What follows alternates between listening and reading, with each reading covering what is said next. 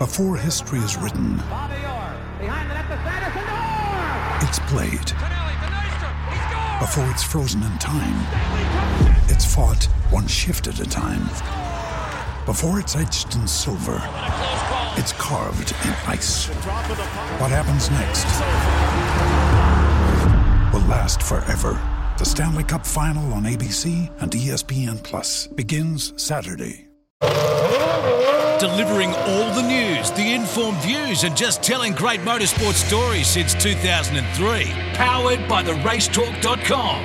This is On The Grid. G'day everyone and welcome to another episode of On The Grid here on mypodcasthouse.com or on the Radio Show Limited's RS1. Thank you for joining us. A massive week of motorsport it has been, and we will review the Bathurst 12-hour. You will have heard all the action on RS1 if you were over there or over here on Tally if you went. Fantastic. Richard Craill, one of the main callers, will join us to have a chat about that a little bit later on with Mark Walker. We'll dissect what happened in the 12-hour and look forward to the Bathurst 500 first round of the Supercars for 2024. Before that, though, Richard and I will have a chat to Jaxon Evans. What a great effort he put in the 12-hour, and now we find him being a rookie, having his debut as a full-time supercar driver starting this week at Bathurst. What a great thing for him to be doing. We'll find out how he feels about it right after this, here on The Grid. There's more great motorsport stories coming next on The Grid. Well, first of all, let's say good day to Richard Craill, as we will always do off the top of the program. Hello, Crowlsy. Hello, Shebex. What a good weekend in motorsport that was. The Repco Bathurst 12-hour, always a beauty, and another captivating car race, which we'll talk about in depth a little bit later on. Yeah, we certainly will, but I will say right now, and I'll say it again later, congratulations to you and the team, mate. The product that comes out at the other end at the television side, which you don't see on the day and all that sort of stuff, or in the days leading up to, it's spectacular. It's as good as anything that's been produced motor racing wise in the world. So congratulations to you guys. Yeah, thanks, Shebex. Thanks, Shebex. It's great. It's such a big day at the office. But the funny thing about the weekend's race was that we, being myself, John Hindhoff, and Garth Tander, we got to the end and Nath was in our ears and said, okay, you guys are clear. And we both went, wow, that day went so quickly. At no point did we get an indication of the passage of time throughout that. So I think it speaks to the quality of the race as to how much was going on over the course of the day, that it just felt like it flew by. It felt like a 6-hour race. So yeah, it was good. It was a cool day, and it was a good show, I think, in the end as well. It certainly was, mate. And I'll tell you what, for drivers up there, to drive around Bathurst once in a year would be a fantastic thing. To get the opportunity to drive there twice in the space of 7 days is a pretty amazing thing. And we've got a guy on the line who's going to do that, Jaxon Evans, who, of course, was involved in the 12-hour and will be getting his first full-time start in the Supercar Championship, the Repco Supercar Championship, this weekend in the Bathurst 500. He joins us on the line now. Jaxon, first of all, congratulations on what was not a bad weekend for you. Yeah, look, obviously thanks for having a chat with me. Spoke with Krause a little bit over the weekend, but I feel like it's been a long time coming chatting to you once again. Yes, but really big weekend for us, I guess you could say. And I'm obviously looking forward to doing it all over again in a completely different car. Before we dive too deeply into the weekend to come, let's talk about those last 25 minutes, shall we? You're in the Phantom Global Porsche. You're racing probably 6 of the best GT3 drivers anywhere in the world at the moment, including your old mate, Mem Campbell, and Jules Gounon, who's smoked everybody in this race for the last couple of years. And a nice cheeky little move under brakes at the chase. Just talk us through that little exchange and what might have been going through your mind at the moment, please. Yeah, look, it was certainly an intense last 30 minutes. You spend all day trying to stay out of the carnage and survive the conditions, which Bathurst certainly threw at us. And, I was in for the end and I was like, well, now it's a bit of a sprint race. And I had a very big and very fast BMW in a straight line in the queue behind me, which I was more so nervous about, I think. But I thought, if I'm looking forward and trying to at least make a move for second, then I don't have to worry about being overtaken. And yeah, it was intense, and I can confidently say that that was probably the most intense 30 minutes that I've had in a race car from what I can remember. Just the pressure that I could kind of feel or felt like was on the line of trying to secure a podium place for this brand new team. Starting from P18, it was already a good result to be running as high as what we were, but I wanted maybe a little bit too much, and I went for a move for second place. And at the time, or maybe not at the time of the actual move, but leading up to that, I thought what a great result it would be, for the team, for Porsche, for a lot of people that have supported both Matty and myself in our careers to date, to see a 1-2 result. And unfortunately, it didn't stick, and we fell off the podium. But I think overall it was an opportunity that I didn't think was well, I thought was too good not to try and go for. And unfortunately, I got the sour end of the stick. But really happy with the way that we performed. And it was one of those, I guess, hero moves that you would have been if you pulled it off, but it wasn't quite to be. But you guys were in the mix all day, and the way you sort of crept up on it through that first half of the race in particular was really impressive. And your two co-drivers did an outstanding job of that as well. But just talk about the way you guys worked into that race, because like you said, the qualifying wasn't spectacular, but the beauty of a 12-hour race is you can work your way through the field. But it seemed like you were really just under the radar in that first sort of 6 hours, and then you became a contender with everybody else towards the end.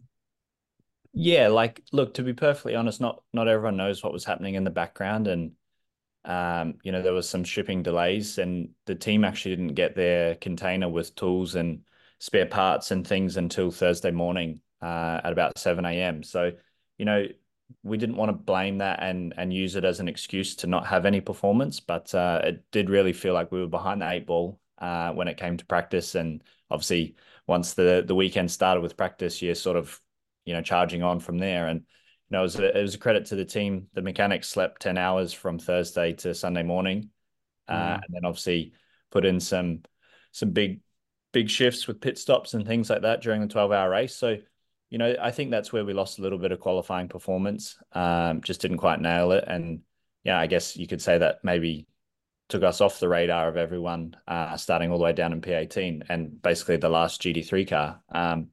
So I was lucky enough to take the start. Not that I had a choice. My teammates, decided that I had a bit more experience than them here, being their first time. So they were like, "Well, you can do it, and we trust you, and you can move us forward in the race." And we just went about it. We just knew that our target was to survive first of all, but just keep chipping away and not make any mistakes on track.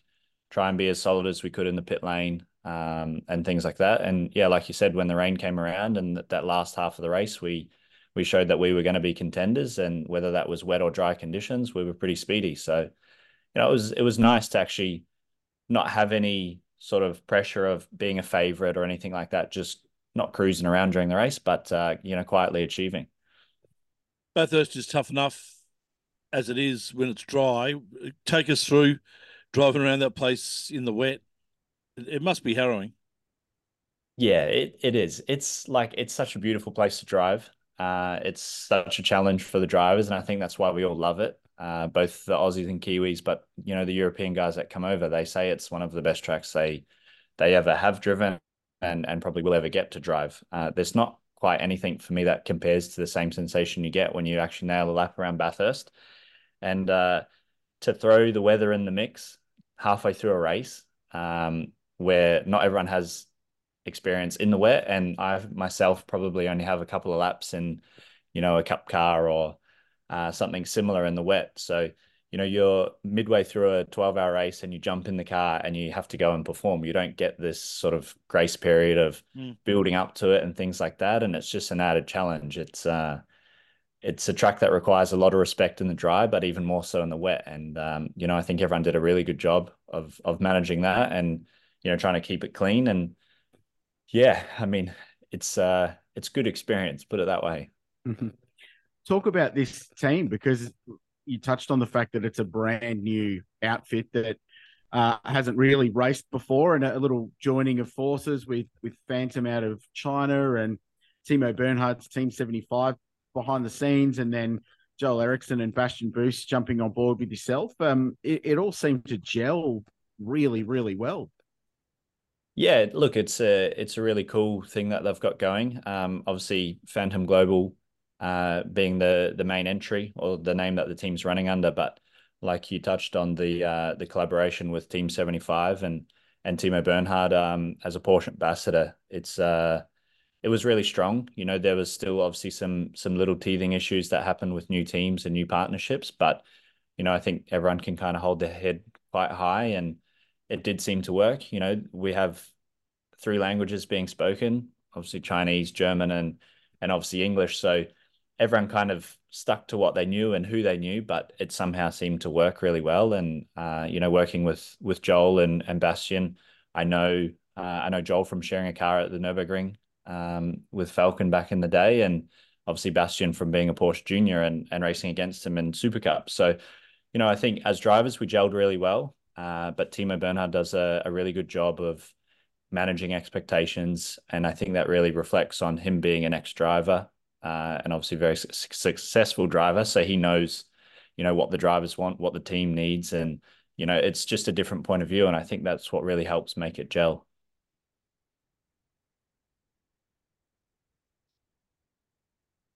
In regards to, we talk about new teams. Obviously, you're in a brand new team in supercars as well.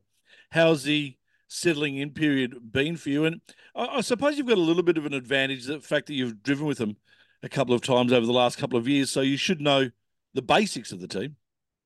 Yeah, definitely. I mean, it's really nice to walk into a workshop and see familiar faces. Obviously, you only spend, you know, 1 or 2 weekends with the teams for the endurance races. So, you know, to be joining BJR full time is nice to have that continuity, which is quite strange for someone that's new to the championship. But you know, I've got the same engineer and same mechanics on my car as what I did last year when I co-drove with Jack Smith, which is really nice. But you know, different team dynamic. It's new to me. You know, I've been so accustomed now to driving for many different teams throughout, you know, a single season with Porsche being sent different countries, different championships, same car. But you know, you meet and you have to gel basically straight away. You don't really get to learn people's personalities, which has been a nice thing, a nice change with the BJR guys. And, you know, I think that only stems more confidence for all of us. And, you know, we can build more of a relationship rather than just a transactional thing at the racetrack, if that makes sense. Yeah, the next question, Jaxon, I suppose it's kind of an obvious one, but why? Why was this the right time for you to go, this opportunity's here, I'm going to grab it? When I imagine it was Andy Jones who picked up the phone and dialed you up, having raced with you and been part of that program for the last couple of years. Why now? What prompted you to take this opportunity? Yeah, look, I mean, yeah, it was Andrew Jones that was on the phone, and you know, he contacted me straight after the Bathurst 1000 last year, and you know, he just sort of tentatively touched on the subject that Jack may not be racing in 2024, and you know, at that time, to be perfectly honest, I was like, doesn't sound like a bad idea, but it's not what I'm going to be doing next year, because at the same point, I was still in negotiations with Porsche about extending my contract, and you know, even another manufacturer that I went and tested with to sign a factory deal with them. And I had these options on the table. You know, things maybe weren't going the way that I had envisioned with certain negotiations and things like that. So the door was always open with Andrew, and I really have to thank him for, you know, keeping that door open for as long as he could, you know, to reflect more, to then wait for my decision. And you know, like we went into some deep discussions on what I would want and, you know, require for me to come back here. And, you know, I have a life set up in the UK, and my partner's based over there. And it's kind of where I thought I was going to be spending at least the next 4 or 5 years of my racing career. but things changed, and it all changed pretty quickly. And we were back here for Christmas, well, pretty early in December, which was not long after not long before we confirmed. But at that stage, it was still negotiations. We were still talking, and I think just the idea of being back in Australia, the lifestyle, being closer to my family, who I've not been close to for the last 6 years, was something that I kind of didn't want to turn down. It's not easy to get into supercars in the first place, but to walk into something that I had a bit of say on what I wanted and what I needed to make sure that this was going to be a working program for both parties, was a pretty good opportunity. Well, it was a very good opportunity, and that's why I took it. So, at the same time, I've kept my relationships open with Porsche, and I'm still contracted to them, but it's not an exclusive thing. Great, good answer. Very good answer, and a great reason to do it, especially the lifestyle change over here. I'm sure that would have played a massive part. For most rookies who come into the supercar series, as we talk to them about how do they think they're going to go in the first year, and a lot of it's about got some tracks to learn, all this sort of stuff, learn the team and the like. I presume in the Supercars Championship, you've pretty much driven every track, and I include Taupo in that as well. Yeah, it is funny. The rookie tag is something that obviously you get when you haven't been a main game driver in supercars, and I don't think it's a bad thing, because after driving, especially this Gen 3 car last year, it really is a different car, and it's a completely different driving style, and even the way that the championship and the races run is very new to me. So I do feel like a bit of a rookie, and I'm not saying that so that I can use that as an excuse if I make any mistakes, but I think that will happen. And like you said, I know most of the tracks, nearly all of them, and I actually haven't driven at Taupo, although it is close to where I was born. But look, it's nice to be going back to New Zealand, and hopefully I'll have some family out there and supporting us on, and we'll see how we go. It's funny because you just imagine that every New Zealand driver's raced at every New Zealand racetrack that's ever 100%. happened. Because I get that because it's such a small place. But that's well, not many people I don't think have ever driven at that place. So it's going to be an interesting weekend. So BJR then, solid season last year with Andre in the R&J car, and some really good results, especially in the back half of the season. Do you go into this with an expectation of results or a target, I suppose, given that while the team has been strong, you're still in that sort of learning process of getting up to speed as a full-time driver? Do you sit down and write out, yep, I want to be top 10 by round 3, or is it a little bit more fluid than that? Yeah, I mean, to be honest, we haven't really had, myself and the team had to sit down and say, okay, this is what we want to achieve by this race. So it is a little bit more fluid than that. And, they did a really good job last year. And I thought, with the consistent results of Andre and, even securing third in the team's championship is a really strong start to the Gen 3 era. So for me, I haven't really put down or written down a certain result that I want to achieve or where I think I should be. I'm just more so taking it as it comes. And, I know what I'm capable of, but at the same time, I know that it's not easy. And the Supercars Championship is regarded one of the best in the world because the level of competitiveness is so high. There's some really strong drivers, and I think that was even reflected in the Bathurst 12-hour last week, with the top guys and in GT machinery that they're not used to. But I feel like going the other way from a GT car to a supercar is maybe a bit of a bigger step, just purely based on the fact that you have less driver assists and things like that. But, for me, I just want to be consistent, consistently improving. And, I certainly don't want to be there just to make up the numbers and run around the back. And, that's a goal of both parties, myself and the team. So we've been in discussions, and as long as we're improving, and I certainly want to be knocking on the door of the top 10. Not too late in the year. If I can be qualifying well, will be one thing, but also racing well and understanding how to manage these Dunlop tires in this car is certainly going to be a big learning curve. But I think, if we're consistently knocking on the door of the top 10 and, even without being too greedy in the top 5 would be, nice to finish off a rookie season going into the year ahead. Yeah, does it help to start at Bathurst as well, where you were last in the car? So you're sort of picking up kind of where you left off? Yeah, definitely. I mean, not many people would be like, yeah, okay, I want my supercars debut to be at Bathurst, but I'm kind of happy about it because, like you said, I know the track and the car together because it's the last place I drove it other than Winton for testing. So, that side of things, I'm not too scared of, but at the same time, it requires a lot of commitment. So I need to be, realistic and keep my head on my shoulders and not let it get too far out. Final one from me, mate, before we let you go, and we thank you for your time. Jaxon Evans joining us, talking about his debut season in supercars. Does the drive for a championship, and I know that's a long way, and I don't even expect you to think that you're going to get there, but without Shane Van Gisbergen in a car this year, Brody Kostecki not in this first race and may not be in the. It really opens up the field, doesn't it? It gives everybody an opportunity to grab a win when they can.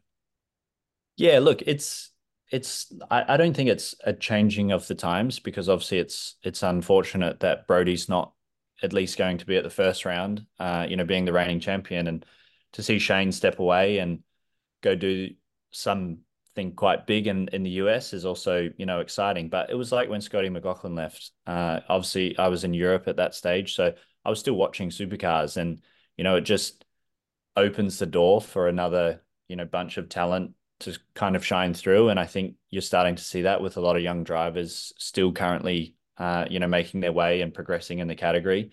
And not saying that some people are too old, but it's sort of pushing the older guys out, which is, I guess, as a younger driver, nice to see because it's certainly the top level of Australian motorsport, and we want to see some good hard racing, and you want to be part of it. And that was one of the incentives of me coming back, knowing that it was going to be strong. You're going to have to fight for every position, and a lot of younger guys trying to prove themselves out there. So, I don't think it's a bad thing. I think it's really cool that the championship is again wide open.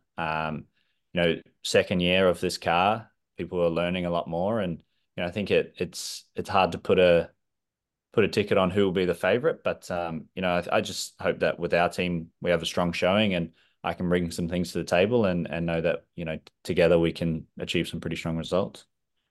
And finally, for me, it wasn't that long ago that you had your success in Carrera Cup here in Australia. We fondly remember that year and graduating out of the Sprint Challenge. And there was a great photo that I think Andy McElroy posted this week, which was of yourself. I think your old boy was in there, but it was yourself, Matt Campbell, and Hunter McElroy. And it was a really nice photo. And the caption I thought was even better was that in not a massive amount of time, all three are now being paid professional race car drivers to live the dream. Do you have an opportunity, mate?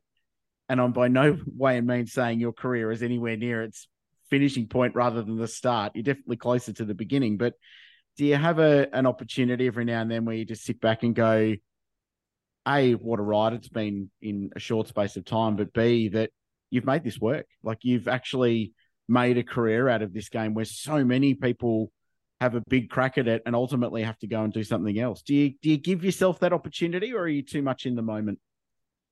To be honest, I have given myself that opportunity. Good. It's a tough one because obviously you don't, when you're in the heat of the moment and you're trying to make sure you've got something lined up for the following year and whatnot, it's hard to not sit back and think, actually, I've come this far, so don't stress so much. You know what I mean? Because it's like anyone in any job. Like if you know your time's maybe coming to an end with a certain company or manufacturer, you're not sure what to do or where to go. But I did have that moment last year where I sat back and I kind of thought about it, and I was like, I haven't taken the conventional pathway to supercars. Not that there is a certain one, but to stay in Australia and go through Super 3 and Super 2 after Carrera Cup, or go from Carrera Cup directly into supercars. So I'm really proud of what I've achieved overseas, and to sit back and have a look and think about that is a really cool thing to do. And I feel like this is not the end of that life overseas, racing in GT cars around the world, but it's more another chapter of, this book that I'm trying to write. And, it may feel like it's a return to home, but it's just another avenue that I'm sort of exploring. And, I don't know if I'll love it. I don't know if I'll hate it, but we'll find out in 12 months' time. That's a bloody good answer, mate. Well done. One thing we do know, though, Crowley, is that he'll do well at it, because that's just sort of the guy you are, Jaxon. We've been fortunate enough to watch you in your Carrera Cup career when you were here, and we saw you reach the pinnacle there, and then what you've done overseas in the last 6 years has been pretty spectacular as well. Thank you for spending some time with us, mate. It's great to get your thoughts on season 2024, and we wish you all the best in what should be hopefully a successful year for you.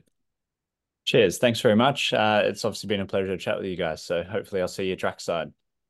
You will, no doubt about it. Jaxon Evans joining us here on The Grid. We'll be back to more On The Grid in just a second. Now, let's face it, everyone needs insurance. So, when you need to renew your cover, the On The Grid hot tip is to give our mates at City Rural Insurance Brokers a call. City Rural have been dealing with the insurance industry for years, and they've got more than 50 years of industry experience. Need insurance for your business? They'll sort it.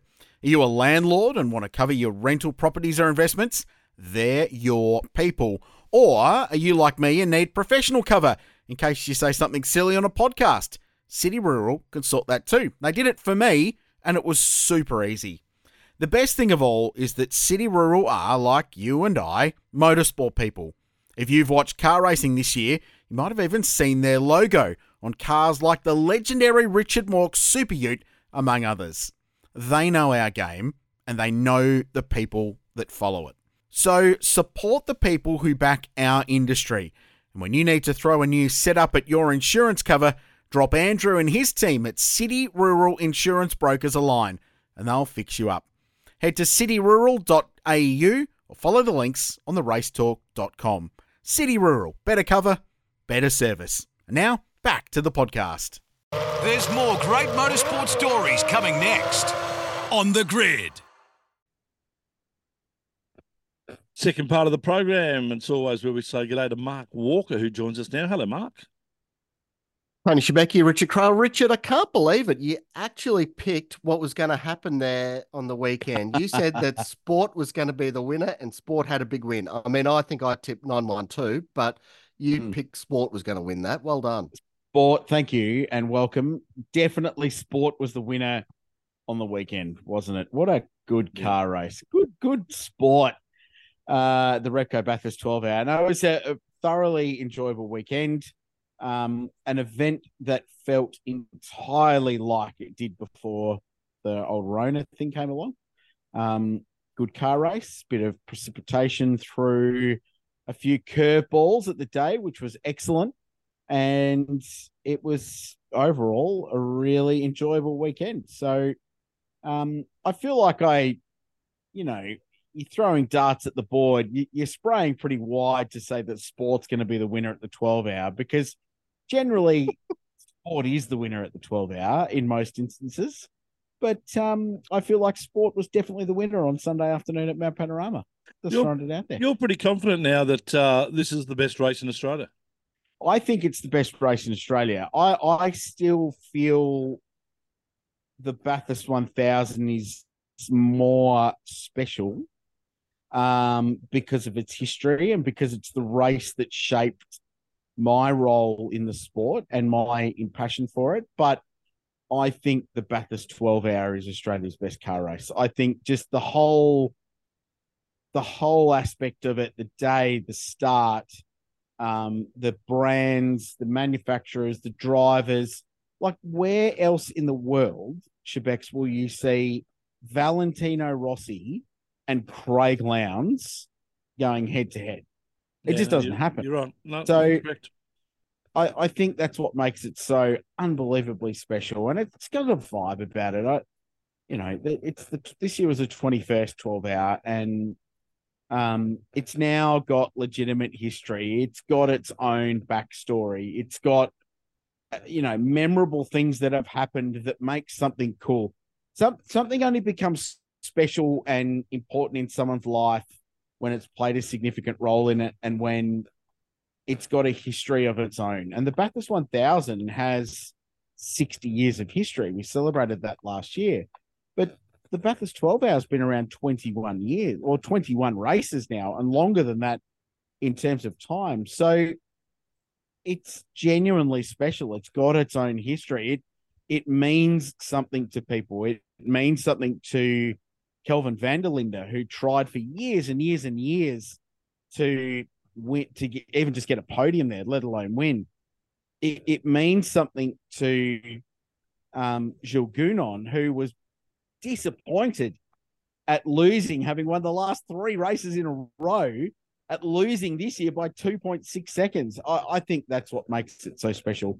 And then I've got my own personal reasons for it, because I've been involved for more than 15 years and I've called them all since 2007. And as a result, it's been more fundamental, this race, to my quote unquote career than anything else in Australian motorsport. So for me, personally, I think it is Australia's best car race at the moment. There are a lot of winners. Sorry, Specs. There are a lot of winners there in the weekend. Like you talk about Rossi. I mean, how good was he? He was actually bloody good. Yeah.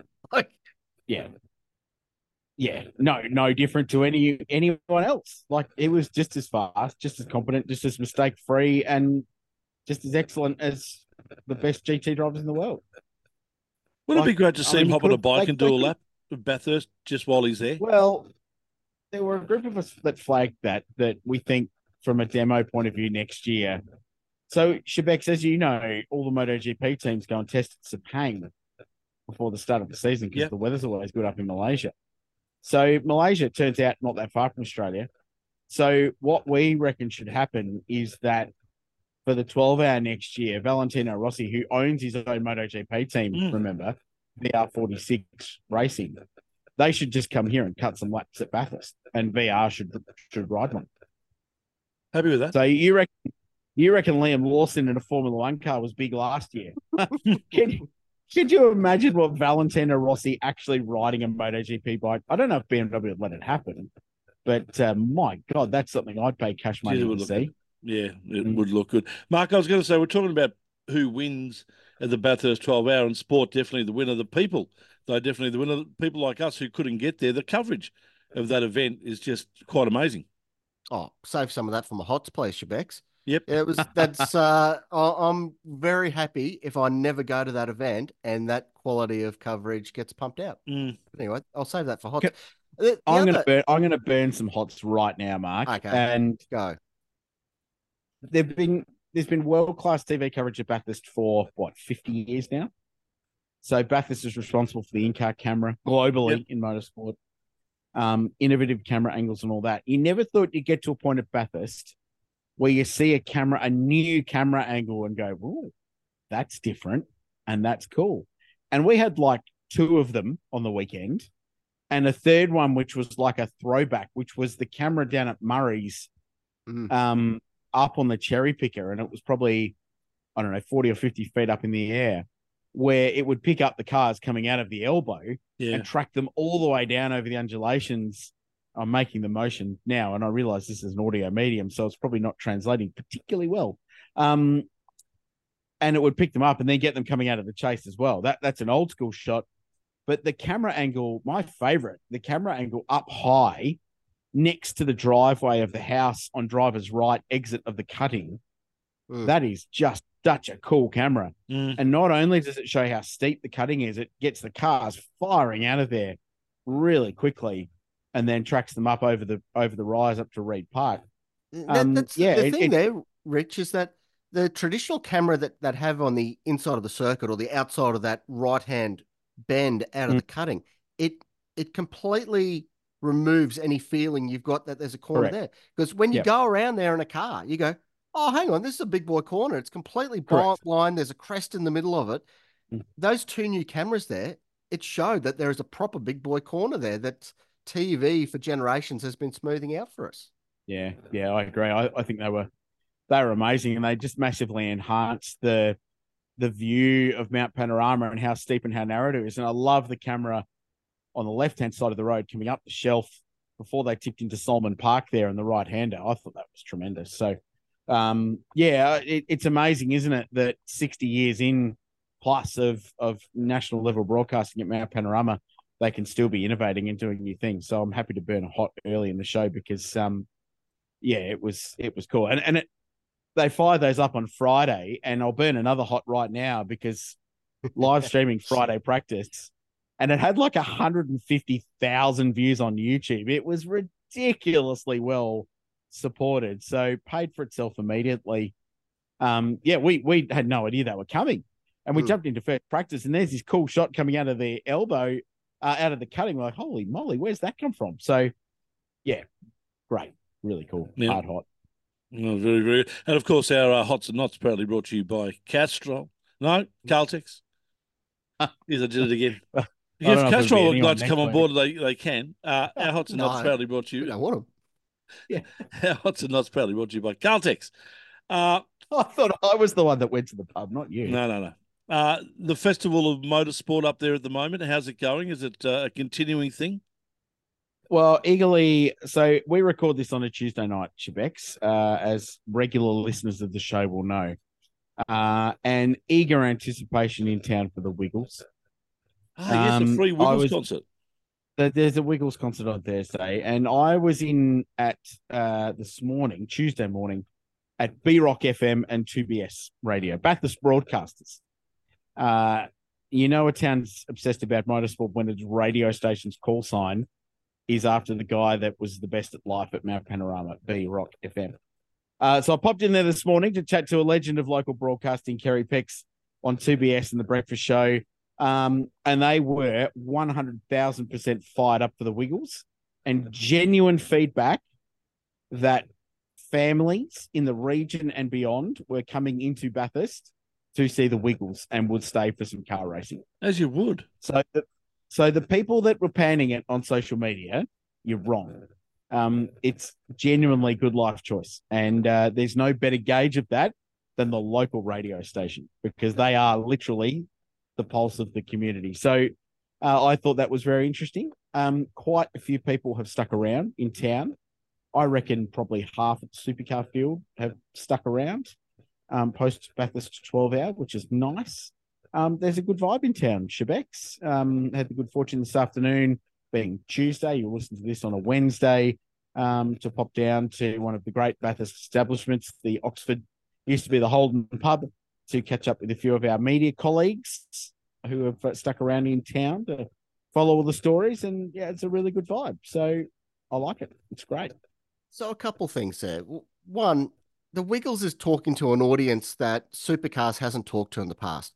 Typically, they'd get Icehouse down out of the Cotton Wall. They'll play a concert, and they're playing to people who are already at the Supercars event. They're not really dragging other people in there, but having the Wiggles involved, that's just completely different audience. I mean, they're one of the most popular bands ever in the history of Australia for a generation of youngsters. So why wouldn't you try something different and put that on midweek? But anyway, that's one thing. And I think the other thing that's going to be as popular as the Wiggles, Matt Campbell. Yeah. What a hero. Yeah. I mean, the thing is, I think he's probably one of the best results of the Australian motorsport system we've ever had. You have guys like Webber, they do Formula Ford, a couple of Formula Holden races, bugger off, we'll never see him again. But yeah, Matty did short circuit racing through Southeast Queensland. He came up through the state championship ranks, the national Formula Ford ranks, GT3 Cup Challenge, raced that dirty, stinking bloody Fiat 500 at the 12 hour 10 years ago. Think about that. 10 years ago. And then Matty was just brought in there as a kid to try and qualify a car for some of the journos. And now he's a factory pilot for Roger Penske, driving prototype Porsches, wins the Rolex 24, rolls in here and absolutely smokes him in the Bathurst 12 hour. Like, serious? He's the real thing, isn't he? Yeah, he's a pretty good guy at life right now. Yeah. It's impossible to not, and Mark, you and I and Shebex. But so many people have been on the journey with him. Like he's touched so many lives along the way that we've all feel a part of what he's doing. Yeah, well, I mean, I called almost every one of his national level races in Australia before he went overseas. I called that year of Formula Ford he did, and then Michelin Sprint Challenge, which was 2014, 10 years ago. and that Bathurst 12 hour that year, and then onwards to Carrera Cup and the championship, and then overseas. And yeah, he was mighty, Mark. He was just awesome. And what I think I love the most is that he is just still the same human being, but he's got swagger. And we picked this up the first year he disappeared overseas, and he came back with a little bit of the swagger that you've got to have to be a professional race car driver. You have to have it. And you know what I'm talking about. It's the level of like, yeah, I can do this. Just a level of confidence, yeah. I back myself. I back myself to win Daytona. I back myself to win Bathurst.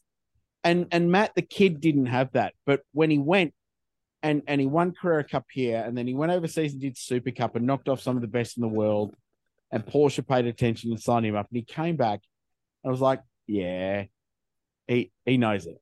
He knows it without it being arrogant or anything along those lines. And the best thing is that he hasn't changed. He's still the same pretty quietly spoken, reserved, friendly guy that he was when he was a kid.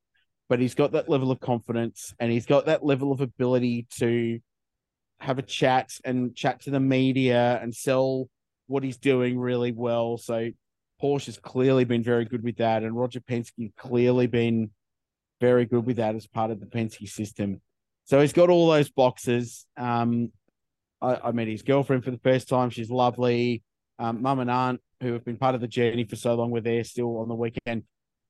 He's the full package now, and he is fully entrenched. And the best thing is he could finish this year having won Daytona, which he's done, winning Bathurst, which he's done. There's a very, very real chance he wins the Le Mans 24 hour. Porsche were pretty average there last year, but they won't be this year. You know that.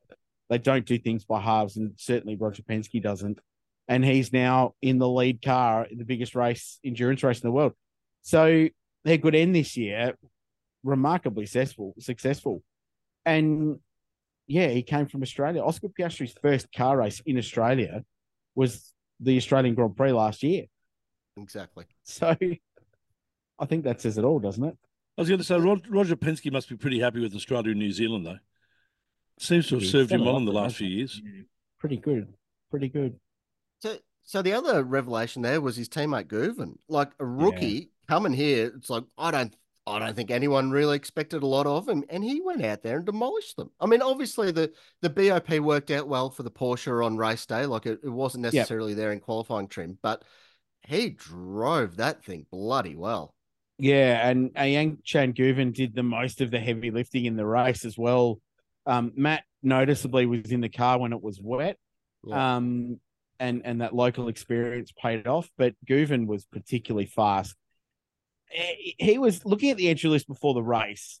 You looked at that car and went, yeah, look, they're probably the favourites, but Guven was probably the weak link in that car, given he'd never been there before. And that was the only reason.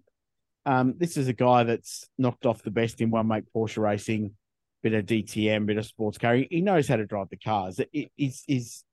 His pace was never going to be in question, but there's always a question mark over someone who's never been to Bathurst before. And he rolled in, and he was spectacular from his first practice session. And from that moment, like at the end of Friday, when we left the track as a commentary team and we were talking about it, having seen what Guven had done on Friday, we sort of looked at that and went, well, unless there's something really bad that goes wrong for that Grello Porsche, they're going to be the hardest car to beat, because Porsches have always been really good over a distance at Mount Panorama in that race, regardless of BOP or anything like that. So we thought that they would be strong. And when Guven was good in practice, we knew that would be a big tick. And the other thing I want to talk about, there's a couple of drivers that I'm genuinely thrilled that got a podium.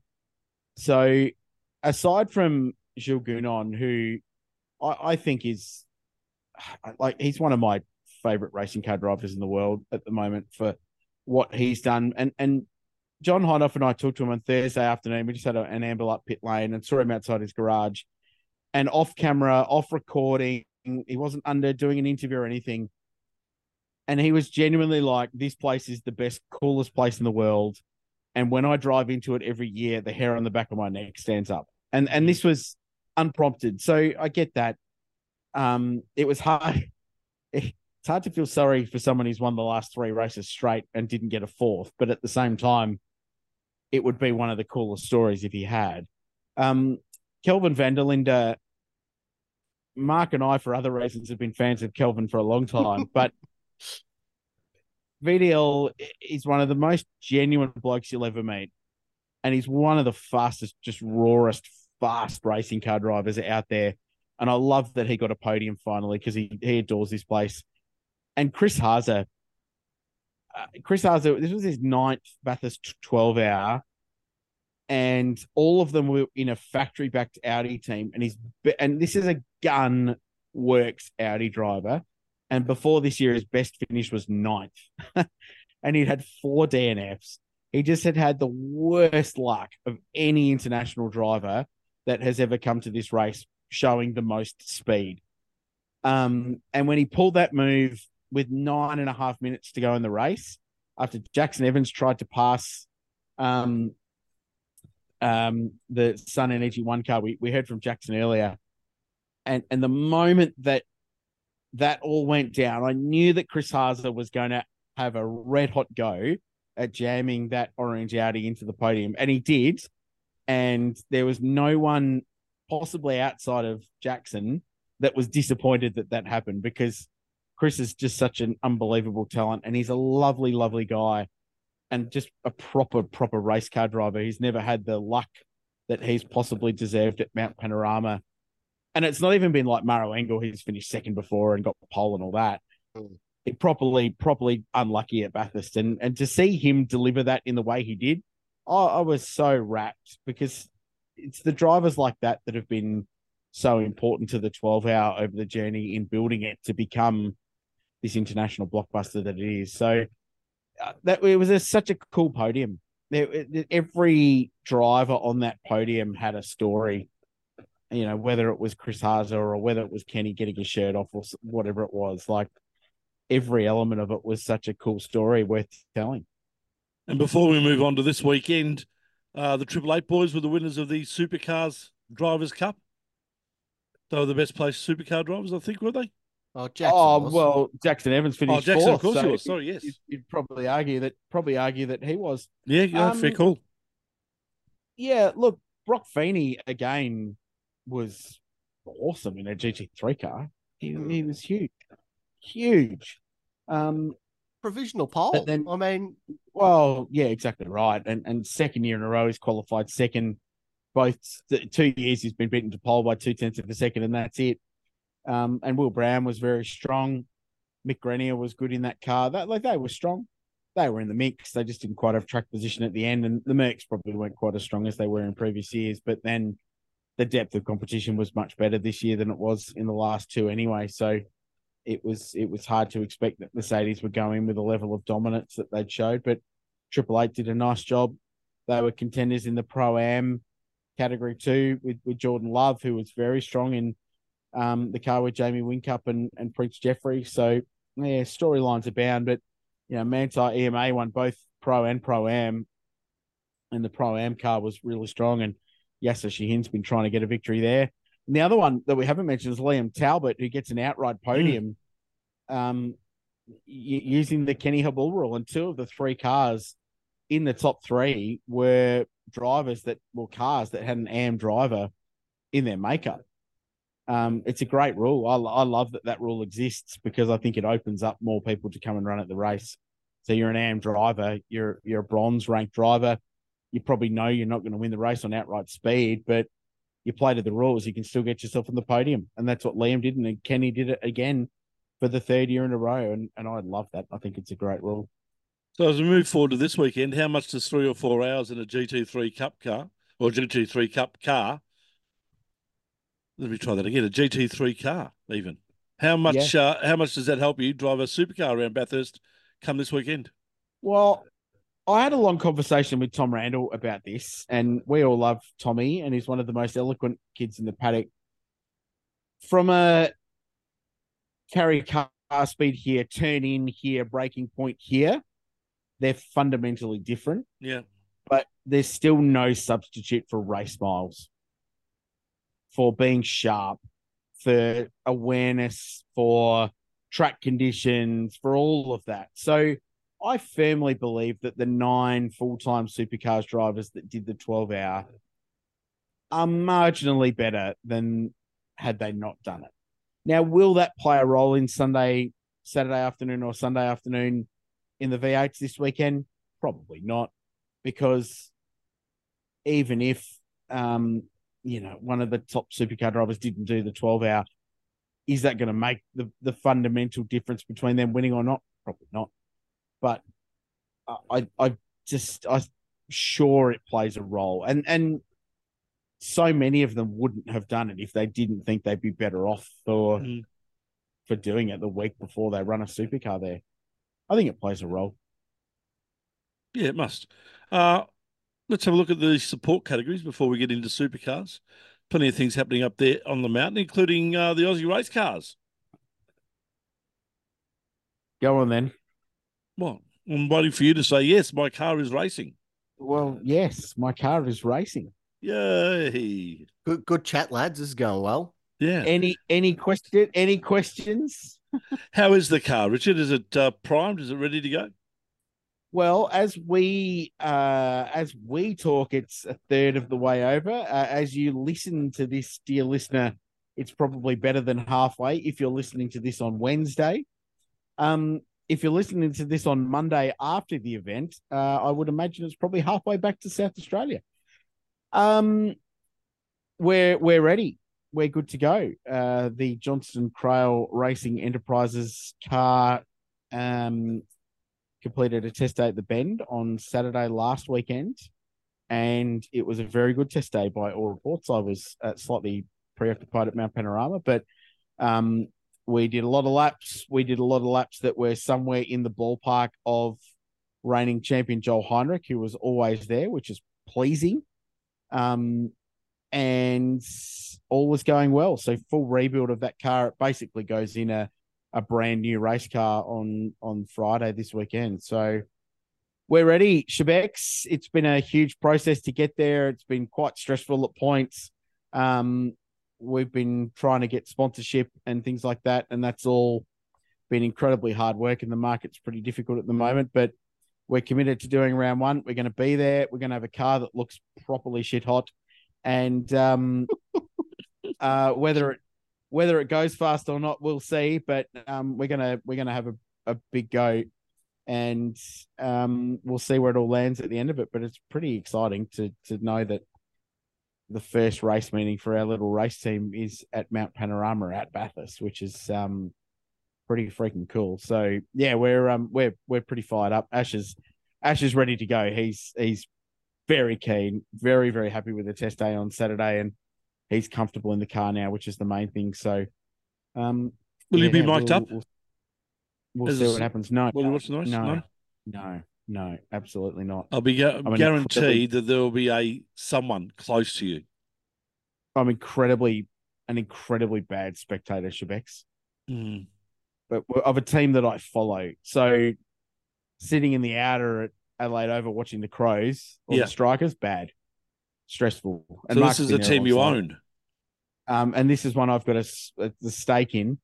It's going to be worse. And on several occasions this weekend, the Touring Car Masters, for which I will be commentating for Fox Sports and KO and Channel 7, if they get a race in that window, immediately follow the Aussie racing cars. So I'm not convinced how many faculties I'll have left for those races, but I will endeavour to persist my way through. I was going to say that the plan of attack could be you farewell the car from the dummy grid, you go over the bridge on Conrod, go into the sunken lounge there in the chicane bar and grill at the bottom of Ridges, and you can't actually see the track or know what's happening. Yeah, I did speak to our friend of the show, Brad Owen, who runs the National Motor Racing Museum, and ask if I could seclude myself, potentially lock myself in 05, the 1984 Bathurst winner, which I sat in last year. I mean, if I'm going to go and stress somewhere, it may as well be somewhere Do it nice in and style. historically significant, right? Yeah. I thought Yeah. it'd be more the panic room there with the darkened theatre they've got The going on. theatre. Yeah. Yeah. He said no to both. And something along the lines of harden up, which is fine. Absolutely. What might happen is, and our livery will be revealed on Thursday, but I will give you one small tip. In my not particularly glittering career as a sponsorship salesperson, I have done one sponsorship deal for the weekend, Mark and Tony, that I'm very proud of, and may well prove to be my coping mechanism for the weekend. And that's Reckless Brewing. Yeah. Oh, you're beauty! Fantastic. Get it. Yeah, beauty. Who, with the BX Lager brand, will appear on the rear wing and Excellent. front of the JCRE Aussie racing car. I will flat out tell you right now, it's full contra. So no Good cash has lad. changed hands, Hey. but that's entirely fine. Because I think I will need several pints of their delicious BX lager, which I can highly recommend in responsible quantities. Of course, ladies and gentlemen, drink responsibly and certainly don't drive, or be a team owner for that matter. Yeah, so that may be where I disappear to. So if you're looking for me on the weekend, I'll be at the bar chatting to my mate Jared. Wise move. Supercar wise, boys, any thoughts about the weekend? Wide open, isn't it? It is wide open, isn't it? Past two Um, champions aren't racing. yeah, which is disappointing, but but it is impossible to know because we don't know parity. Getting a form guide read is hard. I mean, form in supercars right now is Matt Payne is the most recent winner of a supercars race. Mm. I don't know what And else that was to in tell an you. old car. Yep. It's all Yeah. changed a bit. Yeah. And the other thing I will throw out, gents, is I've been here since Monday a week ago. And on a lot of those days, it has been really, really muggy, and there has been a thunderstorm roll in at some point. Twice last week in the lead up to the 12-hour, there has been quite heavy rain. And on the Thursday, the Wednesday, there was a large front that swept over the circuit and it dumped really hard for 15 minutes, torrential rain. And then 2 hours later, it was bone dry. And then, of course, we saw lots of rain on Sunday. And then on Monday afternoon in Bathurst, there was an enormous thunderstorm that rolled across and it dropped about 20 mil of rain in 15 minutes. And it was proper Armageddon. Then every afternoon, there's been big clouds build up, a bit of a rumble here and there, really muggy. The point to this is that the weather is going to be very unpredictable and that on Friday, there is rain forecast. So this critical day of practice with these revised cars and this wide open form guide that no one knows anything about, it could be wet. Yeah. So bring that on, I say. 100%. 100%. Let's move on to other things. One of those two champions that won't be racing at Bathurst this weekend, of course, is Shane Van Gisbergen, because he's over in the States. Did he finally get out in the Xfinity race, Mark? 5 days later or whatever it was. He got 2 races in. I guess the adventure started earlier in the weekend there. He failed to qualify for the ARCA race, which was the prerequisite for him being signed off to do the Xfinity race. A driver by the name of Eric Cordell stepped aside, and if you read things on the internet and care to believe them, he may have gone home with a straight car and $100,000. So well done, Eric, there for making that place available for Shane. In the race, got to lap 4 when he experienced the first thing in NASCAR life. He got what I referred to as arse packed when he just got absolutely run over by everyone. They slowed down, he slowed down, and pure ARCA style, someone from a million miles back absolutely drilled him. They fixed the car, they patched it together. He got an extra 54 laps under his belt, and he got signed off. But to give you a bit of the mindset of the truck drivers, a bloke by the name of Andy Jankowiak. Andy Jankowiak, great name. He was quoted on the in-car radio as saying, "I'm not lifting until I see God or a checkered flag," which absolutely tells you everything there. in the Xfinity race, he was in the thick of the action all night long. He only really made one mistake. He doored Jeb Burton, putting through the tri-oval grass late, but he was sort of in the thick of it all night long there. The car looked like it finished second in the Demolition Derby, but at the end of the night, he finished 12th, and he was right in the mix. One of the last little confrontations he had, he was right behind the ultimate winner, Austin Hill. So if he sort of stuck where he was and wasn't taken out, he had every chance of being right in the conversation there at the finish. So very promising start there for SVG. You look at Ambrose, what he did over there in the minor leagues and the trucks and the Xfinity series when he did those back in the day. The best plate race result he ever got was 16th. So 12th for SVG, first race up, pretty decent result. And then I guess there was also the Daytona 500 happened. Day late there after the rains came through Florida, and yeah, that was it was a big one. It all sort of, it was a good race. I thought it was a good race. It was entertaining the whole way through. You didn't really know. There was comers and goers. There were different lines formed. There wasn't a lot of massive carnage until about 9 laps to go. William Byron was right in the heart of the big one when that unfolded at the end of the back straight. But he rebounded from that and brought the famed number 24 home for the victory for Rick Hendrick.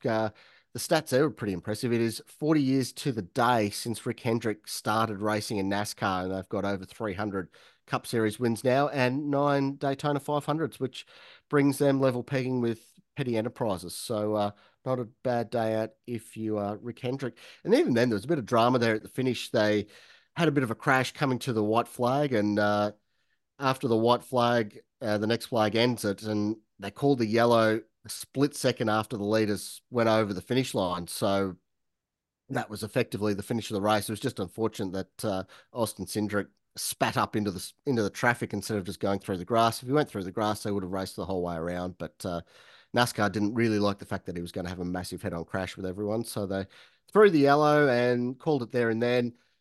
They called the race result off a shot from a helicopter some way up and behind the leaders. So there's a fair bit of internet chat there, whether it was William Byron, who was given the win, or his teammate Alex Bowman, Willie Byron and Alex Bowman. So they were going, there was nothing in it at the finish, and they can't really protest it. They're teammates, so who cares?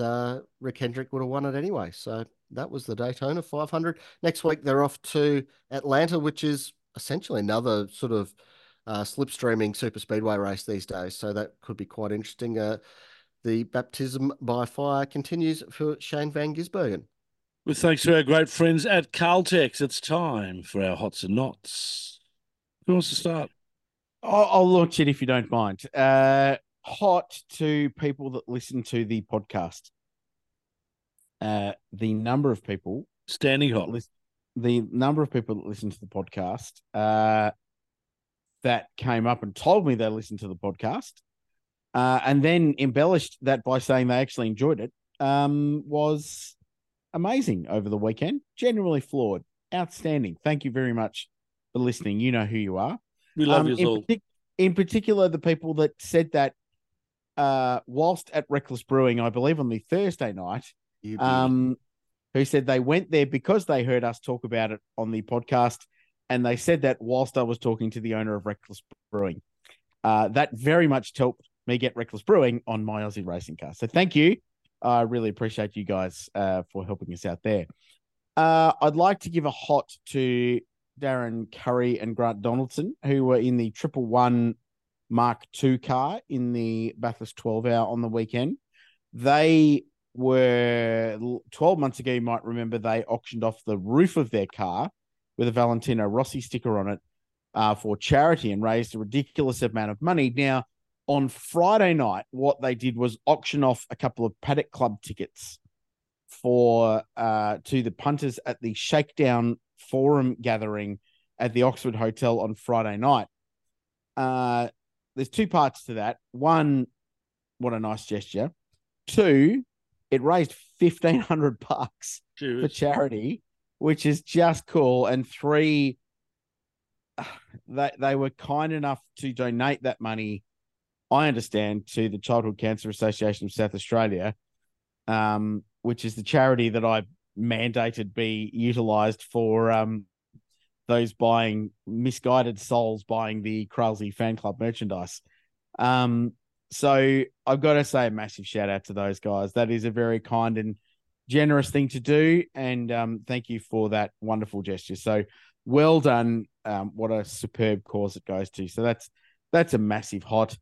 I've already hotted my stuff about the broadcast. The Bathurst 12 Hours just a standing hot. Like, that is such a cool car race. It's so special. It really is. That's a massive hot. The town of Bathurst gets a hot just because it's a nice place and I really like it and would absolutely happily live here. I can't think of any. That's a moment of weakness there. Quite an admission there by Cryle. What's that? I want to move to Bathurst. Yeah. No, I didn't say that. I said I could quite happily live here. I didn't say I want to move here, but I would be happy in this place. Okay. Good. Having said that, I've not done a Bathurst winter, and I know it does get pretty bloody cold here. So, hot to Bathurst coffee. I believe Bathurst has the best coffee culture in Australia. I think it's better than Melbourne. Come on, settle down. I know. You've been drinking beers. No, I will fight you about that. Stupid. Per capita, Bathurst has better coffee and more numerous coffee holes in the wall places than Melbourne, I reckon. There's a new one that's opened up just a few doors up from Bathurst Broadcasting on George Street, just down from Jack Duggan's Irish Hotel. Highly recommended, by the way. Fantastic. Really good. Crema on George, Shebex. Yeah. Crema on George, which is the staple hole in the wall coffee shop in Bathurst, on Sunday opened at 4 a.m. Bloody hell. Wow. 4 a.m. so they could get the pre-Bathurst 12-hour crowd. And you know what? They were packed. So well done them. That is a massive hot. We often talk on this show about a failure of businesses to capture the local market and tailor themselves around the race. So well done, Crema on George. Under new ownership. Yeah, still great coffee. Well done them. That is like a supreme hot for kudos to them. Yeah, for targeting that and opening at 4 o'clock on Sunday morning. Well done. You saved a lot of lives. I'm not going to lie. That's all the hots I've got. Mark? Look, once again, the hots and knots this week getting results, or it might be a complete coincidence, but Sandown, they went to the effort of mowing the motorsport grass this week, a week after the national TV cameras were there for the Speed Series. So that was fantastic to see. Hot goes to Carlos Sainz, who said yes to Mercedes. I mean, they didn't ask him anything, but he's keen. So good on you, Carlos. The Tickford launch video. Can't believe Tom Rattenbury's already won the Media Award there. I mean, we're just going to have 11 months of wasting our time there, but well done, Tom, on his winning the Media Awards. That was sensational. The theatre of Jimmy Johnson having to race his way into the Daytona 500 and the last lap pass on JJ Yaley and an absolute wobbler effort there. That was really good stuff over there in the duels last week. Hot goes to the Formula Winter Series on the weekend in Valencia that saw all hot drivers disqualified from qualifying because of track limits breaches. They binned the whole lot of them, which I think is who got pole? No one. They just no one. It was just scratched. No, none of you. Cancelled due to lack of interest. Okay. Well, these are absolute friends of the show. Hot goes to Reckless Brewing for sponsoring the KFC Audi. So my favourite beer and Dirty Bird together at last. How good. Could you imagine if KFC started selling BX lagers as a companion to 9 Nuggets? That would just be the absolute end of it. I'll have the combo, thanks. Wink, wink, you know which combo we want. Yeah. I'd be gone. That race, Jeff Taunton, Angus Fogg. First thing Saturday morning, the combined sedans, that was such good motorsport. And it was so terrifying because the lap traffic was just everywhere you didn't want it. And these things were thorough missiles. And the sheep station they won must have been pretty good. Paul Tracy in commentary, Richard Crale. Explain that to us. That was awesome. That was quite cool. That was very cool. He and Hindhoff go a little way back. So, Paul just ambled up to the commentary box. We didn't even play that. Twice. He just appeared. We're like, You're Paul Tracy. You can jump in anytime, mate. No worries. It's cool. He's a good guy. But yeah, look, further to what you said, the broadcast on the weekend was just awesome. Garth Tander, absolutely in his element. Like, I didn't keep my eyes glued to the screens there for 12 hours, ran a bit of pocket KO, but you could run that in the knowing that you weren't missing anything. Like the words that were describing what was going on, you didn't have to be looking at the screen to understand what was happening. And that I'm serious. I'd prefer to watch that race on TV than to go there and stand in the rain for 12 hours. Yeah, red hot tip. 100%.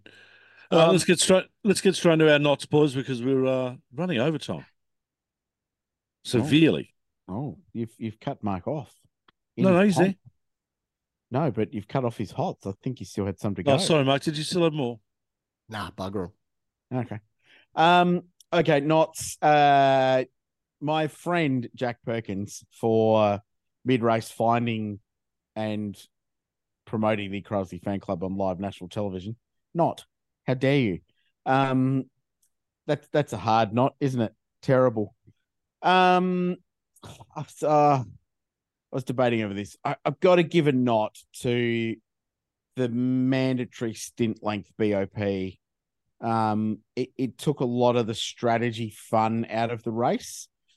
It made Chad Nailon and my life a lot easier because usually we, on a little WhatsApp group, are calculating who's doing what for fuel strategy and pit stops and things like that. And the rule that they had to do 32 or 33 laps, in the rain, took a lot of that away from it. And it basically meant everyone would end up stopping on about the same lap. We were fortunate that we had such a good race, I think, despite the regulations placed on strategy.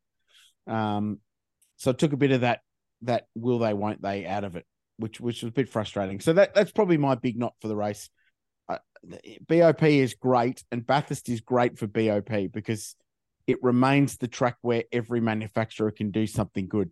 Noted by the fact that only 4 years in the 13 that there's been GT3 races there hasn't been 3 different brands in the top 3. So we had it on the weekend again with 3 different brands in the top 3. So it's a great track for BOP, but we have to be careful that we don't overmanage the race with balance of performance regulations. Let the teams be smart and let them be better than the other team at doing endurance racing. That would be my biggest knot of the week. And that's all I got. My only other knot is that I didn't go to Reckless every night, and I'm sorry. Sandown Security, they've done it again. Can't believe it. Good. Look, there's too much motorsport on the weekend. So, Richard, you missed the Blendline coverage from Sandown, which was sensational. I plan on watching it on demand, though. They had a fly cam. They had in-car cameras. They had one built into the brick wall at the end of the back straight. It was fantastic. Hang on. Fly cam? They had a fly cam. Sandown State Race. You didn't have that at Bathurst, did you, mate? No, we did not. Anyway, Nashville not having the IndyCar race downtown through Broadway. That's a knot. They've sort of turned their nose up at NASCAR running the dirty old oval, and IndyCar's going to have their season finale on a cookie cutter NASCAR oval at the backlot. So that's a hard knot. Knot goes to the TCR World Tour not happening. Can't help but think that somehow Mikel Azcona's fault there. Not goes to the Friday Grand Prix at the Vic State, where they lump the different classes together with terrifying consequences. Obviously you can't mix Formula Vs and Formula Fords because they're slightly different speeds, but it was okay to throw the historic touring cars and old mate with his NASCAR engine Mustang in with the XLs. So that was really well done. Look, commentators not from New South Wales talking up how wonderful New South Wales is. I'm not buying it. No, that's fair. The only other thing in 8 million hours of brilliant coverage from Bathurst on the weekend that got my goat was one particular commentator was rattling off all the list of legendary acts that have played at the Sydney Opera House over the years and was only able to name Icehouse as having played there. I believe I also mentioned Simple Minds for what it's worth because they played there last weekend. Richard, Icehouse has a standing residency in the Supercars paddock. If you go downstairs this weekend, Ivor Davies will be busking out the back of Garage 26, I reckon. I like Icehouse, Mark. We have no problems with that. I'm with you, Richard. That's the most famous thing that's ever played at the Sydney Opera House. That's good stats. Probably. In hindsight, should I have mentioned crowded house playing their final ever concert in Australia there? Yes, I should have. Literally, but technically they played on the front steps. It wasn't actually in the Opera House. Yeah. Thank you, Bex. Thank you for backing me up. I appreciate you. Yeah, finally, I can't believe it, but apparently the boat carrying the Vortex back to France had trouble backing out of Botany Bay and shunted into Sydney Airport. Can you believe it? And that was their weekend. Boys, thank you so much for joining us again this weekend. Look forward to doing it again next week. We'll review the first Supercars round and let's see how Johnston Crail Racing Enterprises goes, shall we? Yeah, good luck to you, mate, with that one. Have a great weekend, boys. And we hope you have a great weekend too. Thanks for listening to us right here on The Grid.